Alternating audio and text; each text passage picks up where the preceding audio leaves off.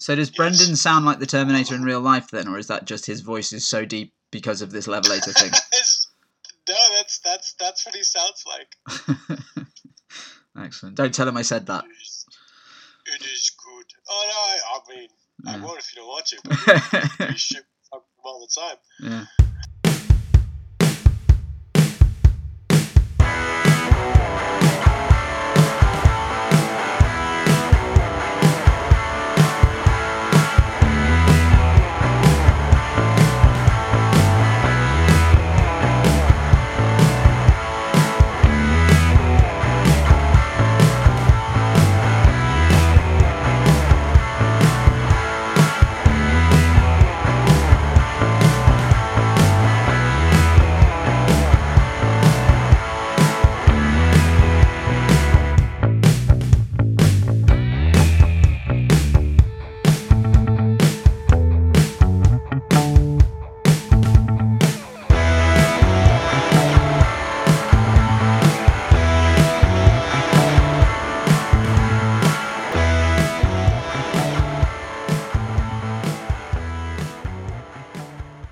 Welcome to episode 30 of the Dawn of Rebellion podcast. This is a very special episode featuring the internet celebrity that is Mr. Jason Mullins.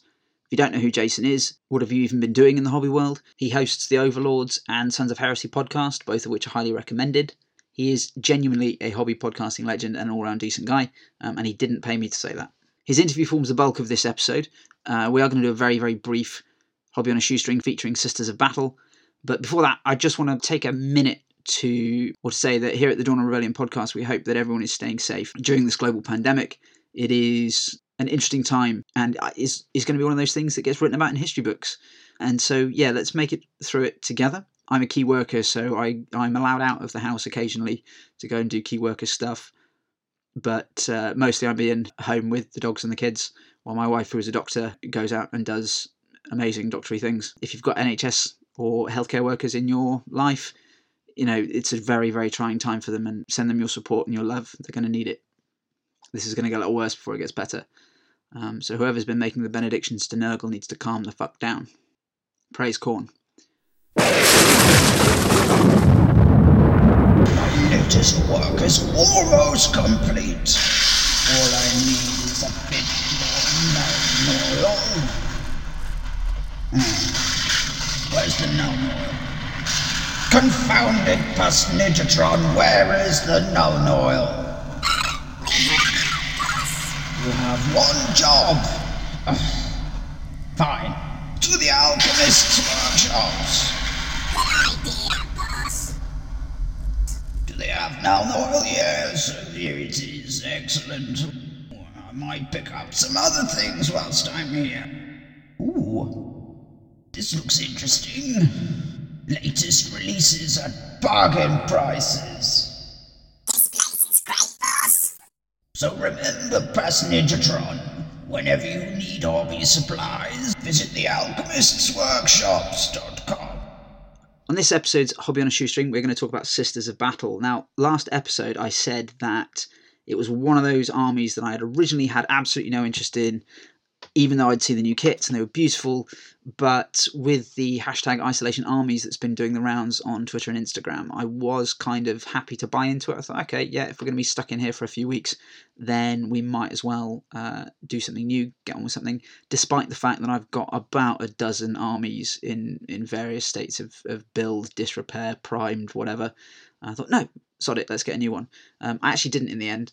It was a toss-up between Ossiarch Bone Reapers, which I did in last episode's Hobby on a Shoestring, and Sisters of Battle, which we're going to do now. I ended up plumping for neither, and I got a load more Star Wars Legion stuff to round off my Rebels list, and I bought some Custodes. Boo, hiss. I got a pack of the Wardens, which I will use as the Elite Warriors. I can't remember what they're called in 30k. And I got some of the jet bikes, which are a lot cooler than the Forge-Rod ones, and a third of the price. So, yeah, those two packs, plus the Black Library Special Edition characters, got a set of those as well, will round off my Custodes force quite nicely. So, for those of you who don't know, our Hobby on a Shoestring is a way of looking at getting into an army, getting into a force on a shoestring budget. Now, that's a very broad term given the hobby. It's not a cheap hobby, and we chose £100 as our kind of shoestring level. A little bit more for Heresy because Forge World is expensive, but for £100, what can you get? Well, for Sisters of Battle, you can get the following. These are all from Alchemist Workshops, and you can get a Sisters of Battle squad, which is £26.95. You can't have a Sisters army without a Sisters of Battle squad, so I'll get one of those. You really should get two. You're going to need at least two, but I think getting started, we'll go for variety. So rather than getting a second squad of those, I have gone for a Retributor squad, which is the heavy weapon squad. That's £25.03. Now, in order to keep it under budget, I've gone for Canoness Viridian, which is the kind of special limited run one they did. Alchemist Workshops have still got some copies. It's her like standing boot up. It's a bit of a janky pose. I'm not a huge fan of it. I'd rather get the new Canoness model, but it takes us a bit over budget. So she's £13.50. So I'd pick her up. And then I'd get an Immolator, which is just a cool tank with massive flamers and this sort of stained glassy organ thing. It's £35.10. I really wanted to get the Exorcist instead, but it's another £3, and that would tip us over the budget. So it actually comes on at £100.58, which is pretty much bang on. So that's a Sisters of Battle squad, Canoness Viridian, Retributor squad, and an Immolator for £100.58. Side note about the Exorcist, I didn't realise this until, and I'll be honest, I can't remember where I saw this. I think it was in a Warhammer TV design video a while back, not 100%. But on The Exorcist, there is a sister playing a pipe organ. She's kind of on the back at the top. It's a little bit Mad Max. But I read or heard, whatever, that the position of her hands is such that she's actually playing Tubular Bells by Mike Oldfield, which is the theme tune to The Exorcist. If you don't know what it is, it's this one.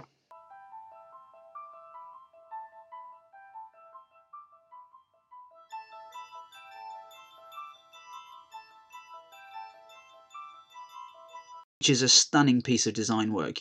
That level of detail is just insane, that they can actually model a model playing the theme tune from 38,000 years in the past of a movie that's named after the tank, or the tank is named after the movie. Anyway, I don't know about the rules, so I don't know which one's better, but the other one put us over budget, so I went with the Immolator. That's it for Hobby on a Shoestring. We said it was going to be a quick one, and we are now going to cut over to our interview with Mr. Jason Mullins, who is going to talk us through his explorations into the Heresy and all about the Vilca Fenrica.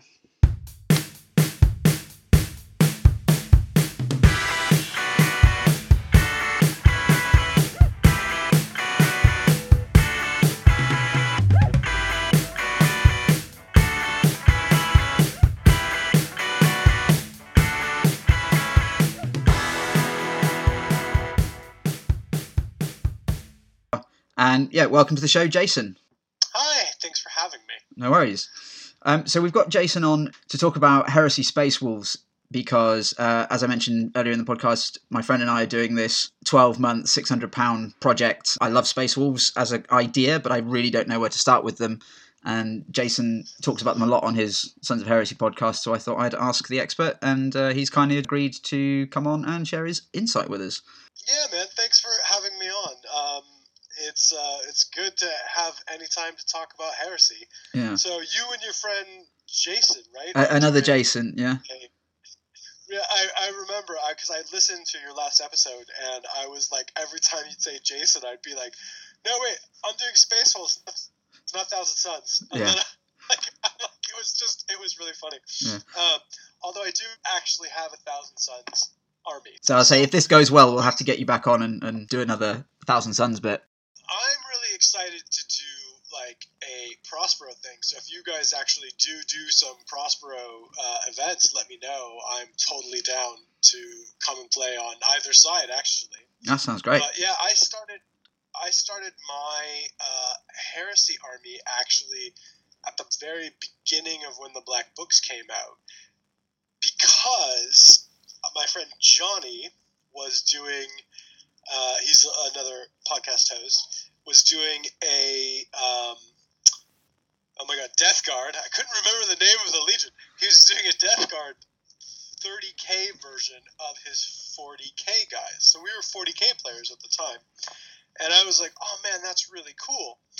well, I'll do the Space Wolves because, like, I had always been a huge Space Wolf fan, and I had a Space Wolf army back in the States at the time.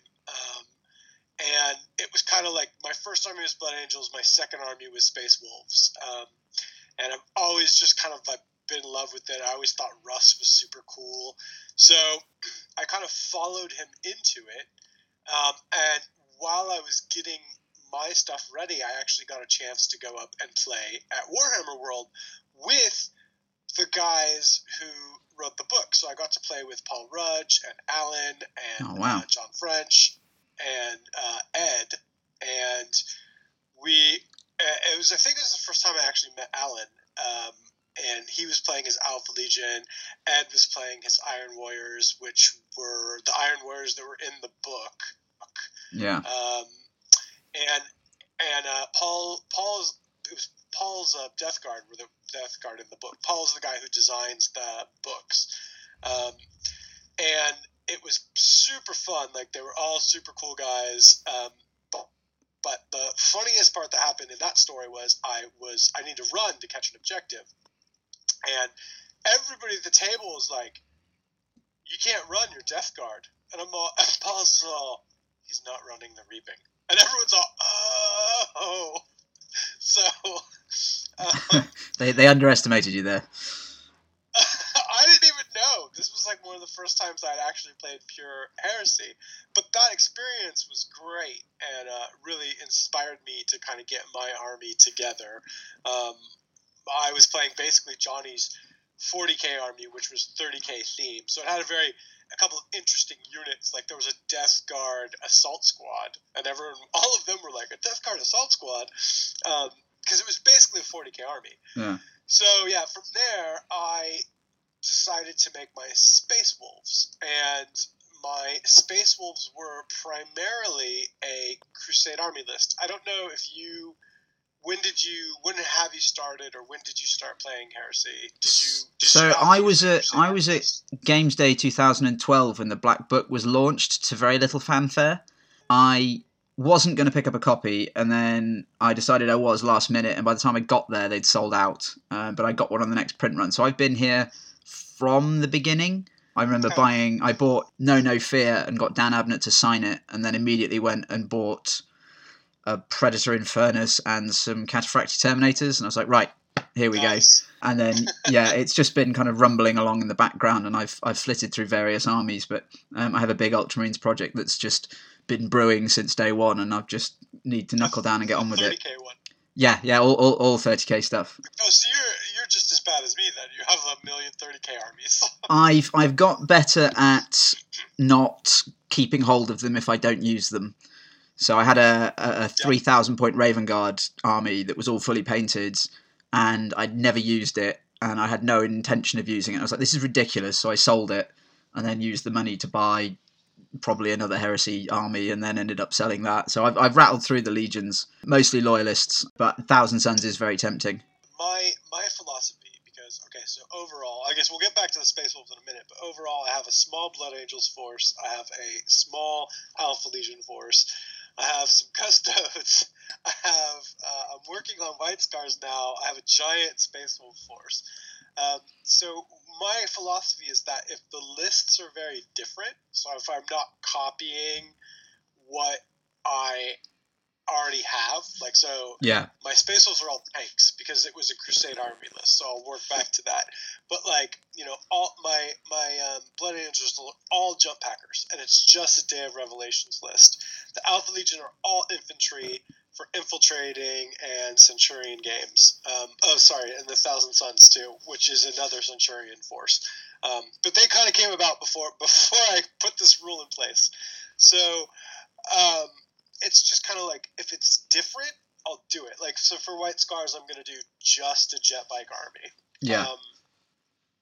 So what this kind of led to, and again, like, coming back around to it, is my Space Wolves were designed to be a Crusade army list.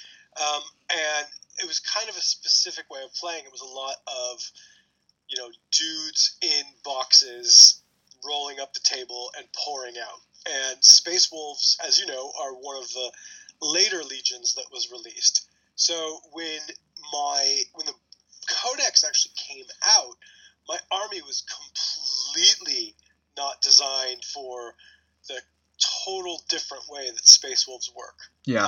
It was all 10-man squads with bolters. It wasn't friendly to Grey Slayers. So I actually ended up putting it down. It being my favorite army, just theme-wise, I had Russ. I ran Russ before, when he had just ghetto rules before the thing came out, and I would call him Russell. I remember He that. was terrible. I never actually figured out what model you'd used to represent Russ or Russell in that instance. It was Russ. His model came out beforehand. I forget if I picked him up at one of the events. His model was out like a couple of weeks before. Oh, right, his okay. book was. So in my head, Russ. You'd like kit bashed something. I don't know why I thought that you hadn't used the actual model. No, it was actually Russ, and it was the worst rules ever. And when he came out with his rules, I was just like, oh my god, he is a beast. Mm. And he's still a beast. So, going back to that, my army was a Crusade army list. And so when the Codex dropped, it was very different. The way that this is, I guess we're kind of covering some of the topics that you kind of sent me some notes for. Yeah. Organically. But the way that the list works is it revolves around Grey Slayers. I'm kind of explaining this a little bit for anybody who doesn't play Space Wolves or is not super familiar with Heresy. And Grey Slayers are a different troop type than the normal tactical squads. Their big benefit is they can take really cheap power weapons, which is amazing. And all of my army was kind of geared for like bolter guys and tanks. So I think I would have probably set my army up different if I had come to it now. I think I definitely would have either gone for more of a drop pod or an infantry horde kind of list, but I have a lot of like Land Raiders and Spartans and Rhinos and things to put guys in. But like I was saying, I ended up putting the army down because I didn't want to play it that much because it was not very conducive to the way the list worked. So it was last year sometime, I forget for which event, I finally said, okay, I'm going to buckle down and I'm going to rip arms off dudes. And I made 20 Grey Slayers and ripped arms off a bunch of my guys, left 10 guys with bolters for vets, or maybe 20, I forget. And now I have like 40, 50-ish Grey Slayers. So and half of them have power weapons. I have 2 Spartans now. My 2 co-hosts have been... I came up with this concept called the Longboats list. Yes, I've been listening. It sounds great. If totally unfriend making. Brendan has been obsessed with this, but Brendan is the unfun maker when it comes to lists. So, Johnny actually enabled. I was like, I'm not going to do it. And Johnny's like, I'm giving you this extra Spartan that I have to do the list. So I'm like, all right, fine, gonna do the list. Yeah, if you insist. So yeah. I twist my arm. I like the theory of it. The 3 longboats coming filled with Vikings as they spill onto your shores. Like, I know it's not the friendliest of lists. However, I don't know. They're not the friendliest of legions, so yeah. It's very... No, they're not the friendliest of legions. No. Nobody likes us and we don't care. The problem I have with it, and Brendan keeps trying to get me to do this, he's like, bring the glaive. And I'm like, oh god, is that a little too harsh? It depends. Yes. What? It depends what event I'm going to. If I'm going to something where I know that people are going to just be like taking their knives out, then sure, I'll bring that. But like for a friendly narrative event, no, I don't want to bring that. Maybe I'll bring the 3 Spartans, but not with the super heavy backing them up. That's just too insanity. Yeah. But that's kind of where I'm at right now. I've ripped the arms off. I've reworked it. I'm starting to play it again. I'm very happy about it. I have 3 major transports now. 2 of them are done. I also have a Land Raider. I have a ton of Terminators and just a ton of Foot Sloggers. I have actually moved some things out of that list because I just never used them. Like a Lightning, I just pulled out and repainted for a different Legion because I never used it. I have a Fire Raptor I really like that I use with them. But pretty much anything that's big and heavy and sort of kind of like loud and brash is what I tend to like to use for my Space Wolves. Yeah. I definitely have fun. They are the Legion that anytime someone says challenge, I'm like, accepted! Which is really fun because with my Alpha Legion now, I feel completely good going, their challenge, I'm like, declined. Yeah, not doing that. Yeah. I have never done it before, and it's like I did it the other day in an event, a game with Brendan, Johnny, and our friend Ruthers, and I was just like, declined. Like, it was amazing, fun to kind of like put a little role playing in. Yeah, a little bit of flavor to my legions. Yeah. So I mean that's just kind of a little synopsis on my Space Wolves. If you want to get into like more of the nitty gritty about how I play them and like how I kind of like to set them up, we can kind of get a little more granular on it. What do you have, and what are you thinking about kind of running right now? So how the project's going to work is we've got this kind of £50 budget a month. So in my head, I know exactly what I want. I want a Mastodon, I want loads of Land Raiders, and I want it to just be insane. But I can't do that for £600. So I'm trying to regulate myself a little bit. Is that the first £50? No. So to start with, I bought 2 packs of Mark IIIs. And I'd already got some of the Forge World upgrade kits. I got one of each from my wife for Christmas. So we'd already put into the rules that like cosmetic upgrades don't kind of matter as far as the budget goes, because shoulder pads are expensive, and you just end up with 30 guys with nice shoulder pads for £600. So I built. I scattered the bits around a bit. So I've got 20 Grey Slayers now. And I bought the Ulrich the Slayer, the 40k model, because he's basically in Heresy armor and he's a rune priest. So I've done him as he will be one of those kind of 1,000-point hero characters you need. And then I found a Gregor Fellhand who I'll probably use. So I was going to say, I have the same Ulrich the Slayer model, and I actually cut his helmet out of his hand and put it on his head. I'm thinking of doing something along those lines. Yeah, and then I gave him a Power Fist, and it works fine. That's a good idea. He works really good. And then I made his a sword would be more gamey, but it's really easy to make his Crozius into a Frost Axe because he can actually exchange his Crozius for a Frost Axe. Yeah, it looks really cool. But yeah, it's a really good model. Yeah. Easy conversion too. He's in the blister at the moment. I haven't actually opened him, but I got one of the 40k upgrade packs that has like a Frost Axe and a Frost Blade and various other, like a wolf helmet and stuff. So I might have a rummage through that and see what I can kit him out with. I don't know if you have it, but the Wolven kit also has a lot of good weapons in it as well, like really cool Thunderhammers, axes. Basically, that's my go-to right now for all of that stuff. Yeah, I hadn't thought of that. Any frost weapon, basically. Okay. Oh, and I've got a Sakaran as well, which was repurposed from it's been through about 4 legions at the moment. It started off as... It's been in each one of your projects? Pretty much, yeah. I think the only one it hasn't been of mine was the Raven Guard list, but it's been... What did it start off with? It started off as an Ultramarines Sakaran, and then it was going to be World Eaters briefly, and then that didn't work. And then it was briefly Raven Guard, then it was Ultramarines again, so it's got like 5 coats on it. But I use an airbrush, so it's fine. Are you spraying it, or is it starting to get a little chunky now? No, it's only had like one coat of primer on it, and then it's just had about 5 different airbrush colours on it. But it's now Space Wolf Grey, and that's where it's staying. So yeah, I've got 20 guys. Is it a battle tank? Yeah, just the regular one. I really want the Arcus, the rocket launcher one.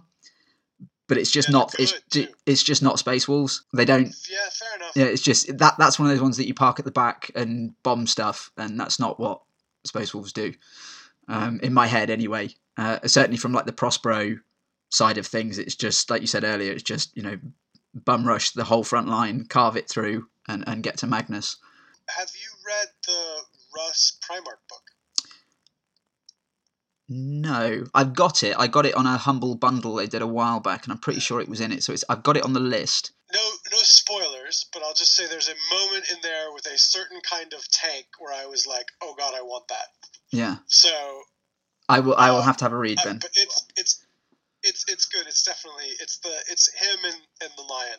It's definitely a good read. It's one of my favorite ones. Definitely worth it, I think. That's the one where they have the punch up, isn't it? And it goes on for like 4 chapters. Yeah. No, I got it on an audiobook. I have listened to that one.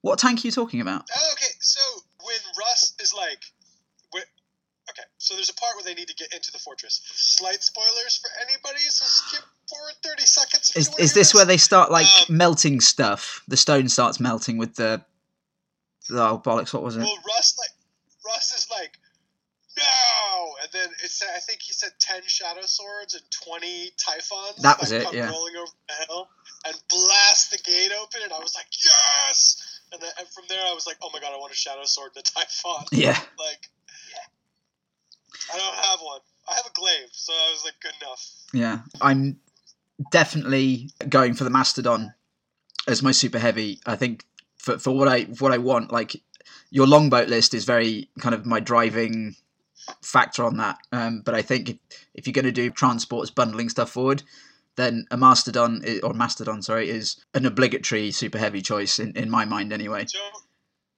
Don't let Brennan hear this, because then he's going to want me to do a Mastodon and 3 Spartans filled with Great Slayers with power weapons. Yeah, or you can just fill it with Contemptors. It's fine. Oh, can it take Contemptors? I'm pretty sure it can. Yeah, I think you can carry. It's 10 dudes plus or a Dreadnought.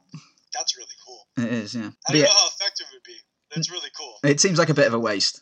I think a Dreadnought drop pod would probably be a better way of deploying Dreadnoughts, but I have to have kind of symmetry in my head when I'm lining up a list on the table. I would like draw out like here's a big box for the Land Raider and here's a little box for the Rhino, and it has to kind of have parity left to right. So I would have to have the Mastodon in the middle, and then 2 Spartans next to it, and then 2 Land Raiders, and then 2 Rhinos, and then I just have to. Johnny definitely have this symmetry thing as well. Johnny definitely likes. Actually, he just likes everything to be doubled, though. But if I can't afford a Mastodon, if it fits, it fits. Yeah. But yeah, if it's not a Mastodon, it'll be a Fellblade.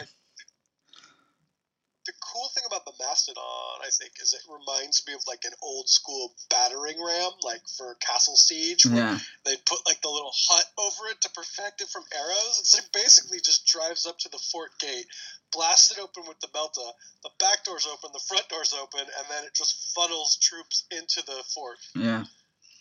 So yeah, but they're like 350 quid or something like that. So I'd have that, and then the guys I have, and that would be it. So Jason and I have got this veto on super heavies for the first kind of wave of the event, because we'll have he's got Magnus, I've got Russ, and so that'll be our Lords of War, and then we'll kind of tone it down from there. Magnus and Russ are good. I like the changes that have been made to tone them down a little bit. Russ, I don't think was ever that bad. People will hiss and boo at me, but the thing that was frustrating was because it went to -2 on his to hit him. What would happen is people who were weapon skill 4 were they hitting him on a 6 no matter what? Were they hitting him on a 7? It just broke the rules. There was no rules for it. Yeah. So the fact that they changed it to -1 to hit, always hits on a 6. Much less frustrating, and he's still an absolute badass, right? Yeah. Like, weapon skill 9, nothing to joke at. The Axe of Elgar and the Sword of Hellwinter are both like really, really cool weapons too. He is really badass, like primo. And I think Magnus now, I haven't played him since they've changed him around a bit. Did they take his I think D they pizza took out- template thing away from him? Was that, or they toned it down, So- didn't they? Yes and no. I don't know the specifics of it, but basically he can't boost to D anymore unless he pays points. Like, so it's an actual add-on for him. It's like Magnus Empowered or something. Oh, right. So the basic version of him doesn't come with that. And they also took away the -1 to hit him and his squad, which, why he had that in the first place, who the hell knows? That's really good because that was ridiculous. He could take Biomancy already and just be an absolute beast. So the thing is like, he doesn't need any of that shit. Yeah. Sorry. He doesn't need any of that stuff. He is, an absolute beast if the Thousand Sun player wants him to be a puncher. Like, you give him Biomancy and then he'll go toe-to-toe with any Primarch. Russ just has that -1 to hit, which is really good, more weapon skill. So basically anybody's hitting him on 5s, which will slow down Magnus. And the Sword of Hellwinter has that extra wound that it kicks. That's really a really big deal. And the Axe of Elgar is, since it's like strength 8, it always does wounds. Yeah. So yeah, it's an interesting fight if Magnus goes full Biomancy, but it's not as bad anymore. So you have like I'm curious, Super I've really Saiyan Magnus is a bit harder to deal with. Yeah. It's totally Super Saiyan Magnus. Yeah, I think that was the frustrating part, was that people were frustrated with him when he would like come down and then power up and do D damage and just kill everybody's vehicles.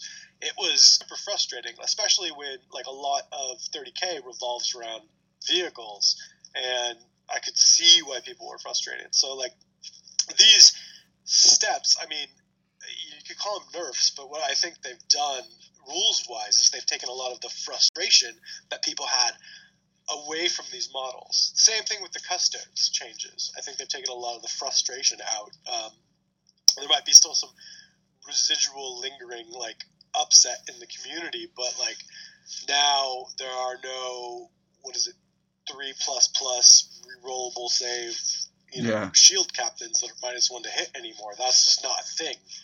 So it's good that Forge World has been recognizing this and taking out the frustrating things. And I think Russ and Magnus are good examples of people who've been toned down a bit, who just like the frustrating bits have been taken out, but they're still massively powerful. Yeah. So if you had to put your mortgage on one of them winning the fight, are we seeing history repeating itself, or do you think Magnus would triumph in the rules? Well, as somebody who actually owns both Russ and Magnus, I have to say Russ would beat him every time. No, he won't beat him every time, but my money's on Russ every time. Russ is my boy. I am a total Russ fan. He's one of my favorite Primarchs. Yeah, I'm listening to the Wolfsbane, the Guy Haley book at the moment. Yeah. About halfway through it, and I'm just like, not only is I can't remember the narrator's name, John something. Anyway, his Russ voice is perfect, which I think helps make that book. But it is, he's such a good character. I didn't really get into Russ as a character until the Heresy. I always kind of thought of him. I always thought of most of the Primarchs as being kind of one-dimensional in terms of, Guilliman's stoic and the Lion is secretive and Sanguinius is an angel, and that was kind of it. But I love kind of exploring these characters. It's a really good journey. But like Angron is probably the one I've enjoyed learning about the most, because I feel really sorry for the guy, because he's not supposed to be that way. Totally. And I'm just like, he just got... Tragic. If he landed on any other planet, he would have been fine. But no, the lunatics with the head machine things. And yeah, I just feel really bad for him. Like, Fulgrim's a dick. I have no interest. He's just, yeah. I completely agree with you. Yeah. He has no redeeming qualities. He's just a dick. Like, you don't know anything about Alpharius just because of the nature of his character. I think I quite like Perturabo. Iron Warriors are my big army at the moment. Go on. This is my thought about Perturabo. Every time he comes up, you're like, why are you a traitor, dude? Yeah. Like, just because you don't like Dorn? Like, really? Like, I know, he's a dick, but, like, why are you a traitor? Yeah. Yes, I agree with you. I mean, he just seems like, Perturabo seems like somebody who's, like, I really like him, and if he got over being emo, I think he would have been awesome. Yeah. But he was, for some reason, he felt very aggrieved, and he went with Horus. I kind of feel he's like, you know, when the business closes down and there's always that guy that goes in and steals the printer. I feel that's Perturabo. He's like, well, fine. Well, I'm taking this. Well, I was owed. Yeah. I kind of get the sense, though, that, like, he was, once Horus had done his thing, he was just like, I'm off. Yeah, good luck. I'm going to go over here and just fuck off and leave me alone. Have you read any of the new Siege of Terra books? No, I started reading the Heresy in a bit of a mishmash, and I kind of was losing thread of what was going on, so I started from scratch a couple of years ago, and I'm up to Wolfsbane now, and I've got the next few up to the Siege of Terra. I'm just like frantically. I was desperate to get to this one. I was desperate to get to Crimson King, and I'm hopefully interviewing Graham McNeil about it in a couple of weeks, which would be great. Oh, cool! He's really nice. Yeah, and then yeah, Wolfsbane, and now I really want to know about, is it the last one, the Buried Dagger, and then I'm straight into. Yeah. I reckon I'll probably get to it just in time for whatever, like, the Vengeful Spirit bit of the books are. So I think I might kind of reach the end as the end is arriving, which would be quite good. No, that's perfect. Yeah, there's some funny moments with Perturabo and him being frustrated. Yeah. Is all I will say. Yeah. But, like, yeah, it is good. Those books so far are excellent. I've really enjoyed them, and you know, that's the sad part for me is that the Space Wolves are not at the Siege of Terra, or you know, they're not classically known to be at the Siege of Terra. Yeah, but that is, you know, and they're one of my favorites. But I really want to see what happens. I'm waiting for a couple of surprises that we aren't expecting to kind of jump in there. I'm kind of hoping for it. I'm curious as what they're gonna do. Yeah. I mean, so far it's been good though. Like, definitely they have everybody who's a quality writer doing a book, and they're coming out fast and furious. So yeah. I just am gonna start on the first wall after I finish my current book, which has nothing to do with Warhammer. I have to take breaks. I will read horror books or other fantasy or sci-fi books, and then I jump back into Warhammer, and I found that it actually brings my enjoyment of Warhammer up. If I have a steady diet of Warhammer, then everything tastes like grimdark. Yeah, I get what you mean. You can get a bit saturated with it, and you're just like, okay, there's only so many times I can hear about how loud bolters are. Yeah. So wait, back to your list. Yeah. I think that the Mastodon sounds really cool as a main focus for everything. It sounds good. You're going to do a couple of units of Grey Slayers then? 2 units of 20? Or are you doing multiple units of 10? It depends what I'm going to stick them in. As in my head, I want to do Armoured Breakthrough, because that's kind of how I see Prospero panning out, is just everyone like piling in the vehicles to get there safely and then just pillaging through the streets. So I was thinking I'd get myself a Spartan to put Russ and probably a big blob of Grey Slayers with the Rune Priest in it. And then either Land Raiders or Rhinos, depending on kind of how Jason's list is shaping up, really. If he's got loads of anti-tank stuff, then I might just go a bit more infantry.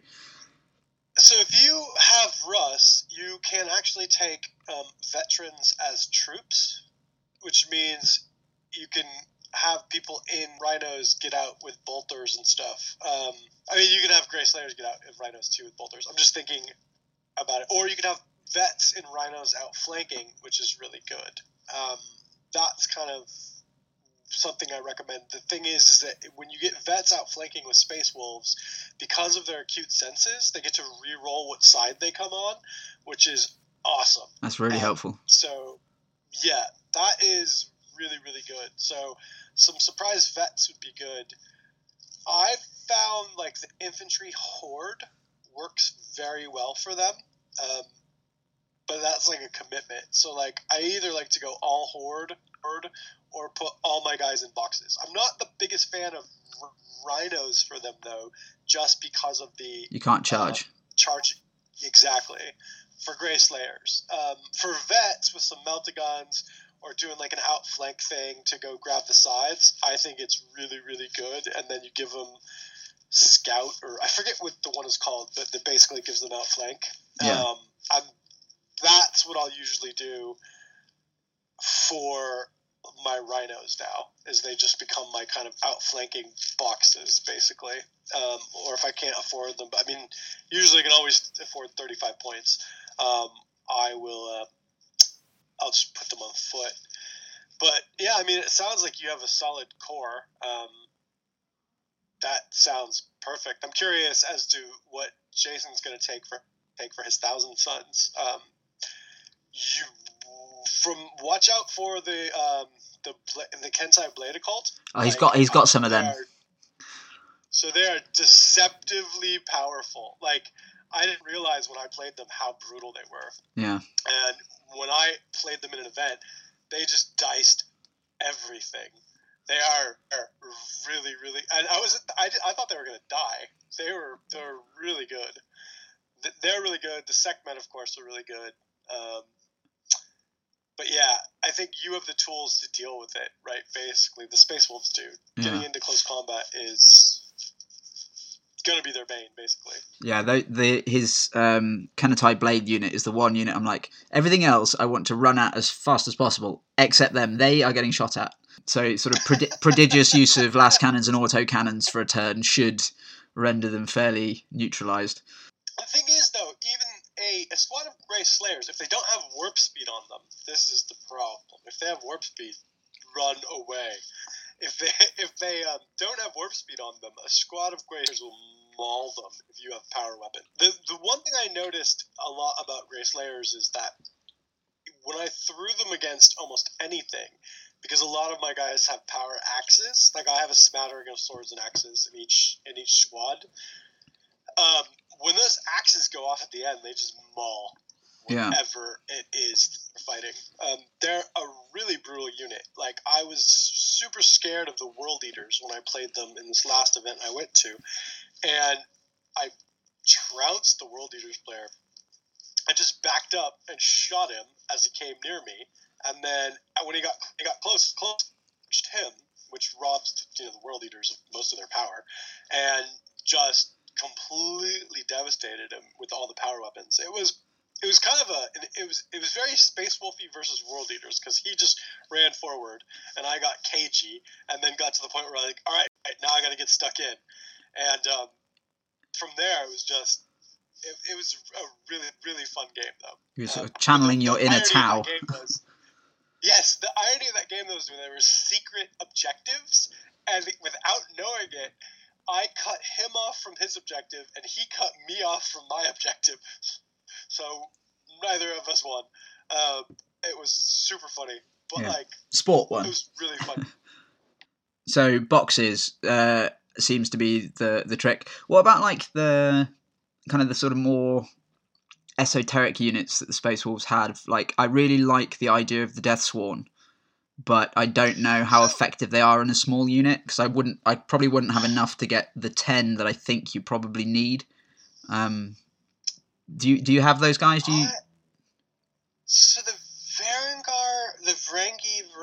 Varangar, whatever, Terminators are unfortunately, I think, a little overcosted. The Deathsworn seem like they'd be good. I have not played with them yet.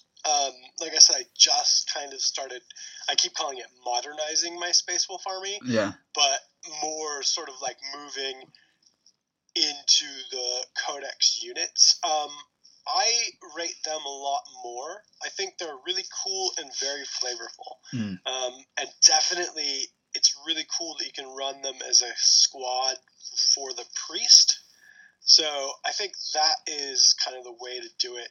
I mean, you give them a Land Raider, and I think that there are so many points, though, that they're going to become your centerpiece unit. Yeah. Unless you're playing a ridiculously large game, you're talking 500-600 points, right? So at that point, they're kind of Terminator prices for no invulnerable save, but they're going to have feel no pain.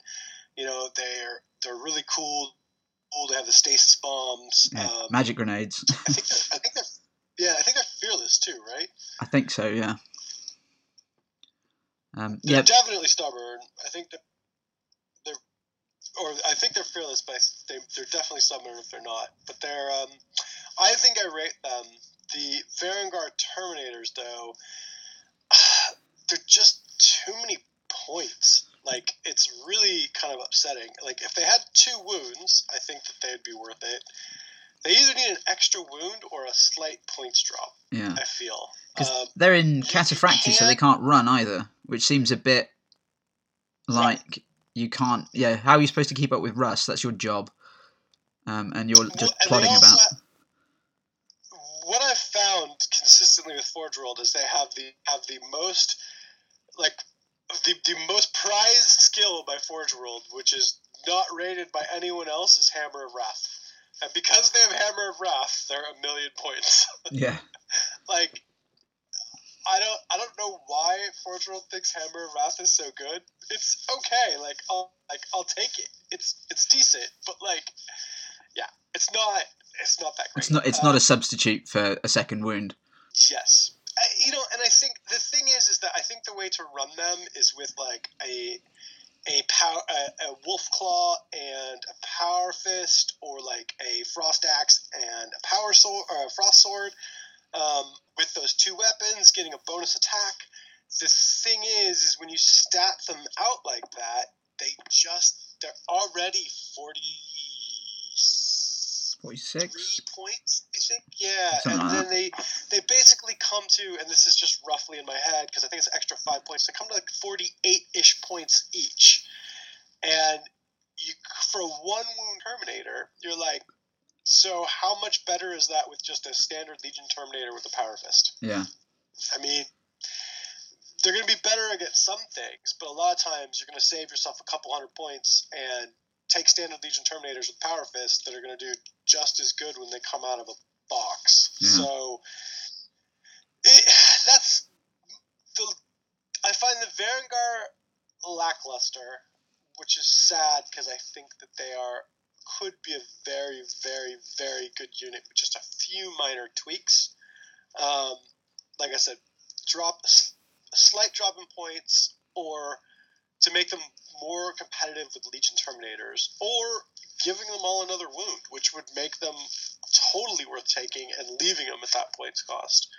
And I think that the Deathsworn are worth it.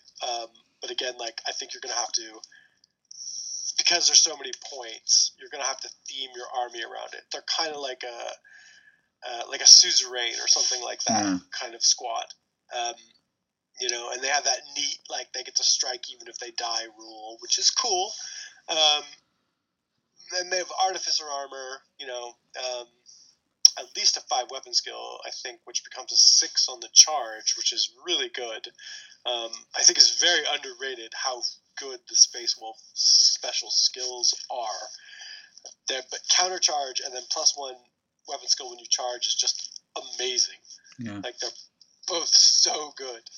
So, yeah, that's kind of my rating for them. I don't burn for either of them. I really want the Varangar Terminators to be a little bit better, but the Deathsworn I think are very cool.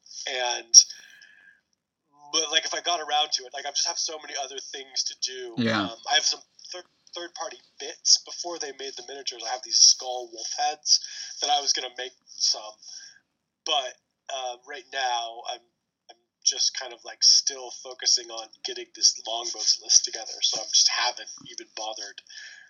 But yeah, I rate them. The Vanguard Terminator I don't rate, even though I've used them and I have some models that I kit bashed myself. Yeah. And I use them occasionally because they're super fun, especially when I want to just have a laugh and do like a squad. I have 5 guys with autocannons because I had all those extra autocannons lying around from my Tartarus armor. Yeah. So I kit bashed them into 5 guys with autocannons. So I have an autocannon Vanguard squad. Is that legal? Can you do that? sometimes. Or is that just... Yeah, they can all have Reaper autocannons. That's crazy. It's a ridiculous amount of points. I've but, totally like, missed that. I will have to reevaluate then. I think that might be quite cool. It's really fun.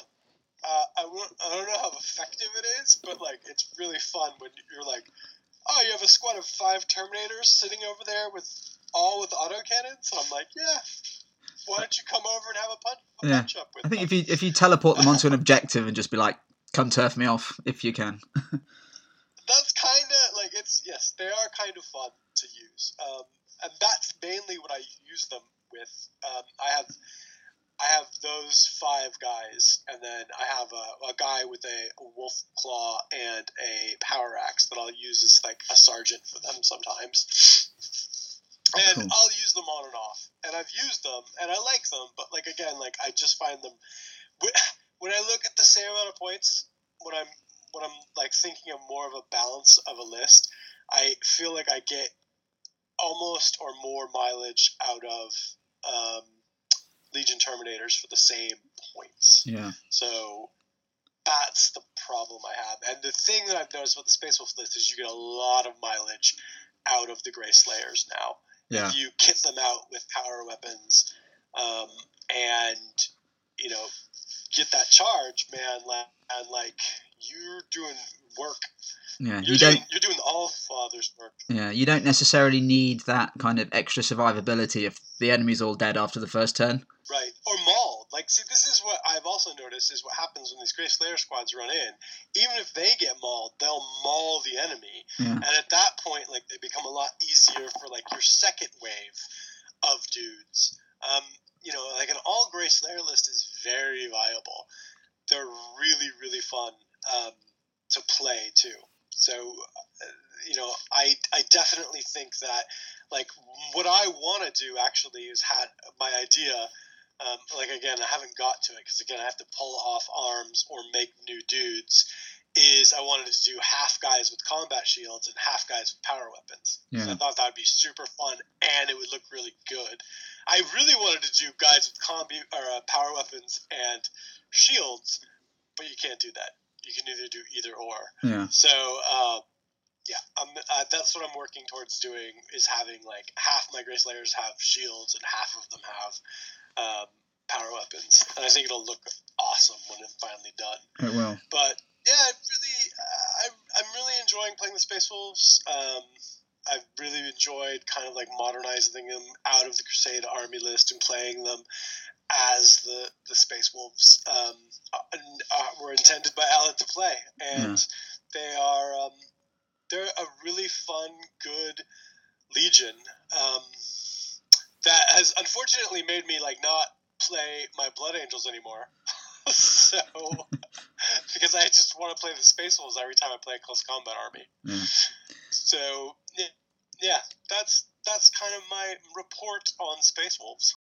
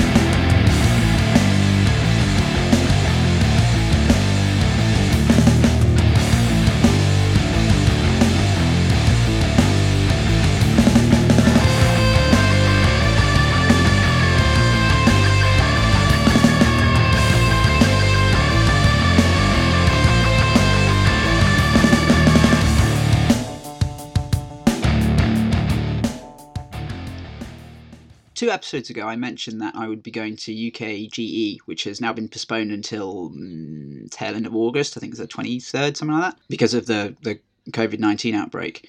And the reason I was going was because I would be unveiling a game that my company has developed. And we've had the trademarks come through and all the various bits and pieces, and I can now tell you a bit about it. The game is called Dead Flight: Ghosts in the Void, and it's a strategic space combat game. It's set 2,000 years in the future, in the year 3927. Humanity has colonised the solar system, developing staggering technologies, but has yet to rid itself of its violent and tribal predilections. The threat of war is never far away, and each faction in the system quietly seeks to ready itself for the inevitable storm. The game quite literally puts you in the captain's chair. You are given a mission by your commanding faction, and then you have to build your spaceship out of a deck of 22 module cards, which include things like range batteries, primary hangar bays, medical bays, scanners, advanced thrusters, armor plating, all that kind of stuff. You can choose 8 of those. You then have over 100 upgrades that you can pick, from ace pilots to advanced sensors, different range battery weapons, different torpedoes, all that kind of stuff. You can then load up your hangar bay with up to 10 spacecraft, which at the moment are divided into 5 categories. You've got fighters, interceptors, bombers, troop transports, and then industrial mining stuff. It's turn-based. Each turn takes place in 3 battle spheres. You have what's called the broad space, which is your fleet carrier engagement. So you and your enemy players' fleet carriers duke it out. This is where you issue orders and activate ship systems, but you can only issue a few orders. So there's an element of resource management and proper critical thinking to make sure you activate the right systems at the right time. The middle part of a turn is called the Near Space Battlesphere, and it's an intense hex-based spacecraft combat arena. It's a bit like Aeronautica Imperialis or X-Wing, but light. It's designed to be fast and pacey and punchy, and it is. It's great fun, very tense. And then the last phase is called the face-to-face combat, and it's an abstracted infantry combat mechanic, which represents things like search actions, boarding actions, that kind of thing. And there are multiple ways to win. So if plan A fails, there should always be a plan B and a plan C to help you complete your objective. There are nearly limitless amounts of combinations for your ship, so you never need to run the same ship twice. And it creates a very tense, engaging and rewarding experience. Most of the games we play tested literally come down to the last roll of the dice as to determine who wins and who doesn't. And there's lots of head banging and punching of the air when that dice goes your way or doesn't. It's readily accessible to new players. We built it that way, but it does have plenty of tactical depth for veteran gamers. We now have our Kickstarter preview page up. If you go onto Kickstarter and search for Dead Flight: Ghosts in the Void, or if you check the link out in the show notes, it will take you straight to it. We are looking at getting a gameplay video put up on YouTube soon. That's still in the works at the moment.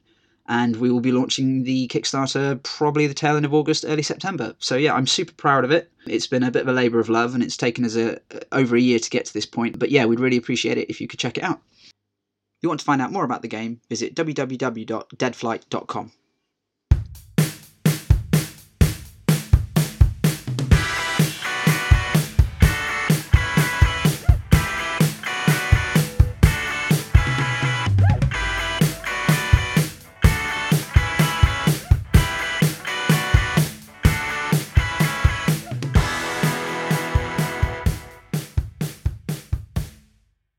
Okay, so we have this general question segment, which is these sort of 5 questions that we ask people that come on.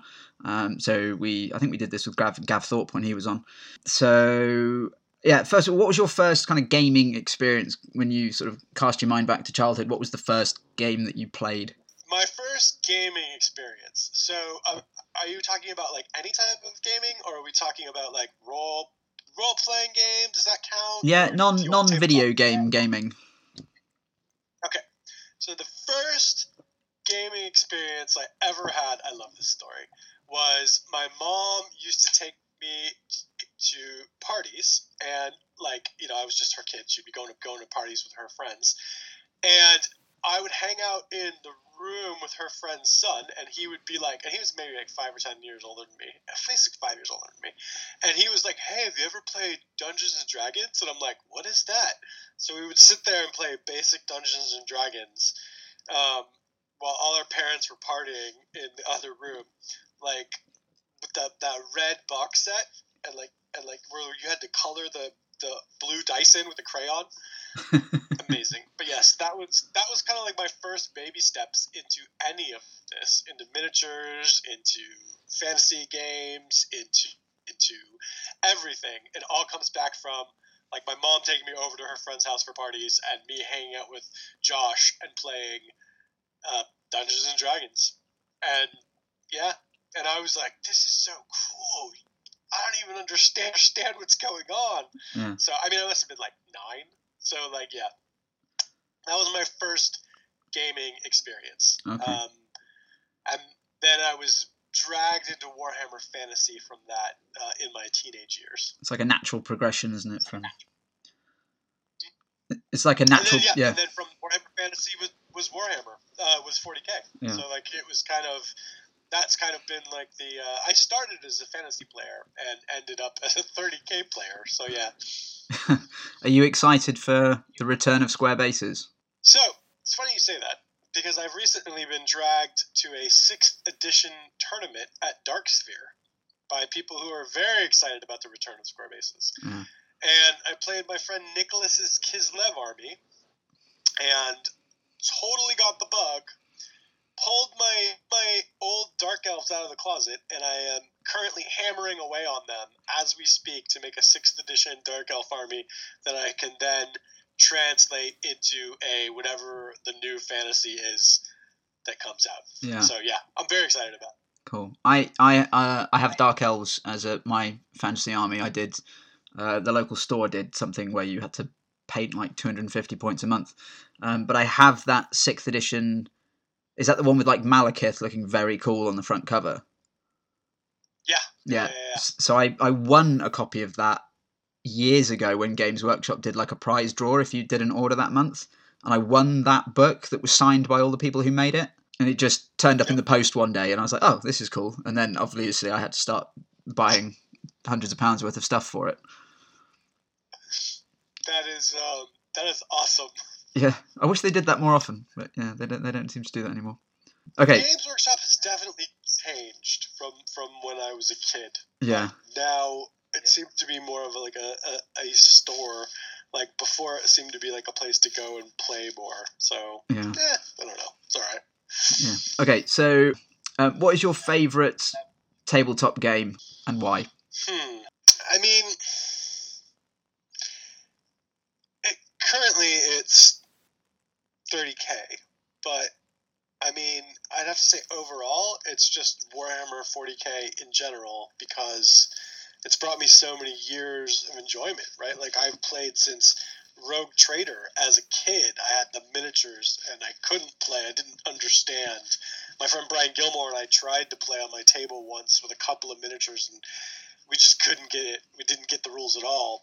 But, like, from, like, 2nd edition, whenever that box set came out, I've been playing strong up until college, where I took a break out for punk rock and girlfriends. Yep. And then return to the hobby. These are my 5th edition Blackout days. My 3rd through 5th edition Blackout days. It was just, yeah, I think overall, Warhammer, it's been a huge kind of part of my life, and I'm really glad about it. Yeah. That might answer my next question then. So, what is your favourite setting for a game? Is it, grimdark? Is it high fantasy, cyberpunk? What would you say is your favourite setting? This is an interesting question, because I actually think I'm more of a fantasy fan than I am a sci-fi fan, which I find strange sometimes, because I gravitate towards sci-fi a lot, but I think I'm more picky about fantasy. So I would say the old world Warhammer is actually one of my absolute favorite settings. It's so rich, it has so much possibility. Definitely one of my favorite settings ever. Okay. Again, this might have already answered your question. If you were sucked into a gaming universe, where would you least like to be sent? The Warhammer 40,000 universe, 100%. I actually had my wife actually ask me this question. She was like, would you rather go to Star Trek or Warhammer? And I was like, Star Trek, please, Star Trek. Like, she's like, but you love Warhammer so much. I'm like, I do not want my soul eaten by a Cthulhu squig from the hell, right? Like, it is, yes, Warhammer is very grim. So yes, I would definitely never want to be in the Warhammer universe. I would much rather be in the Star Trek universe. Okay, so last of these general questions. What is your best memory of your time on the tabletop? I think my favorite moment was when I was at the Jury's Inn at Perfect Pizza event. I was drunk, and I offered to get my opponent a drink. I was actually playing Thousand Suns, who was running Magnus, who was Biomancy, and I had Russ. And I had kind of gotten drunk on accident, and I went downstairs and I got a drink for him and a drink for me, and I came back up, and it was one of those round, like, waiter trays, right? And I'd never ever used one before. So I had his Coke in the middle, and my drink was to the side, so I pick up his Coke and hand it to him, and the tray flips, lands, hits the middle of the table, an entire pint of beer goes everywhere, through the entire, all the terrain, all the models, everywhere. I go, I'm sorry. So we clean it up. I apologize to the event organizer. Everything was fine. I mean, it actually somehow managed to not be a disaster, even though it was an absolute disaster, but it managed to somehow miss everything that was critical and not really get on any models. It was just pretty much on the fat mat. Yeah. Which is waterproof. Yeah, they can go through the washing machine. It's fine. Yes. I have it on good authority. They were designed to have a beer dumped on them. So it's like when they drop iPhones to test their cases. It's from the mouth of Doug Johnson himself. Yeah. So and then at the end of that event, and I was seriously gobsmacked. But they were like, and the best player award goes to Jason Mullins, and I'm like, what? Johnny and Brendan were like, how the hell did you win favorite player when you were wasted, dumped a beer on the table? How badly behaved was everybody else? I don't know. I actually stopped drinking at that point because I was like, I've had too much. I'm that guy. I'm totally fine with having beers at an event, but when you get to a certain point when you're actually wasted and it impedes your ability to play the game and it impedes other people's enjoyment, that's when it can be a little frustrating. Unless you're legitimately playing Beer Hammer. So I was like, I don't like getting that drunk at events, but it was just funny that the time I accidentally got drunk at an event, I ended up winning the best sports award. That's superb. I don't know. Excellent.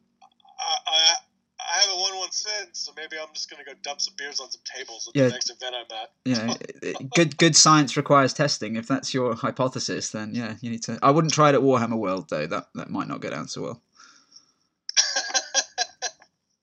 Unless it's Bugman's, yes, and then one of my favorite stories. Excellent. Cool. All right, I've just got to go and run and get a D20 because we have this surprise bit that we don't tell people about. It's a quick fire thing. So I'm going to roll the D20 5 times, and it will ask you a question. You're like the kind of psychotherapist, red or blue, and you have to snap answer really quickly. First one. 2. Sword or bow? Sword. Okay. 8. Orc or elf? Elf. 11. Trek or wars? Trek.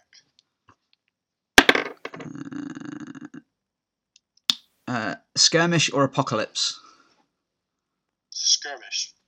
And the last one. Lord of the Rings or Game of Thrones? Oh, Lord of the Rings for sure. Correct answer. Don't get me wrong, I like Game of Thrones. Yeah, me too.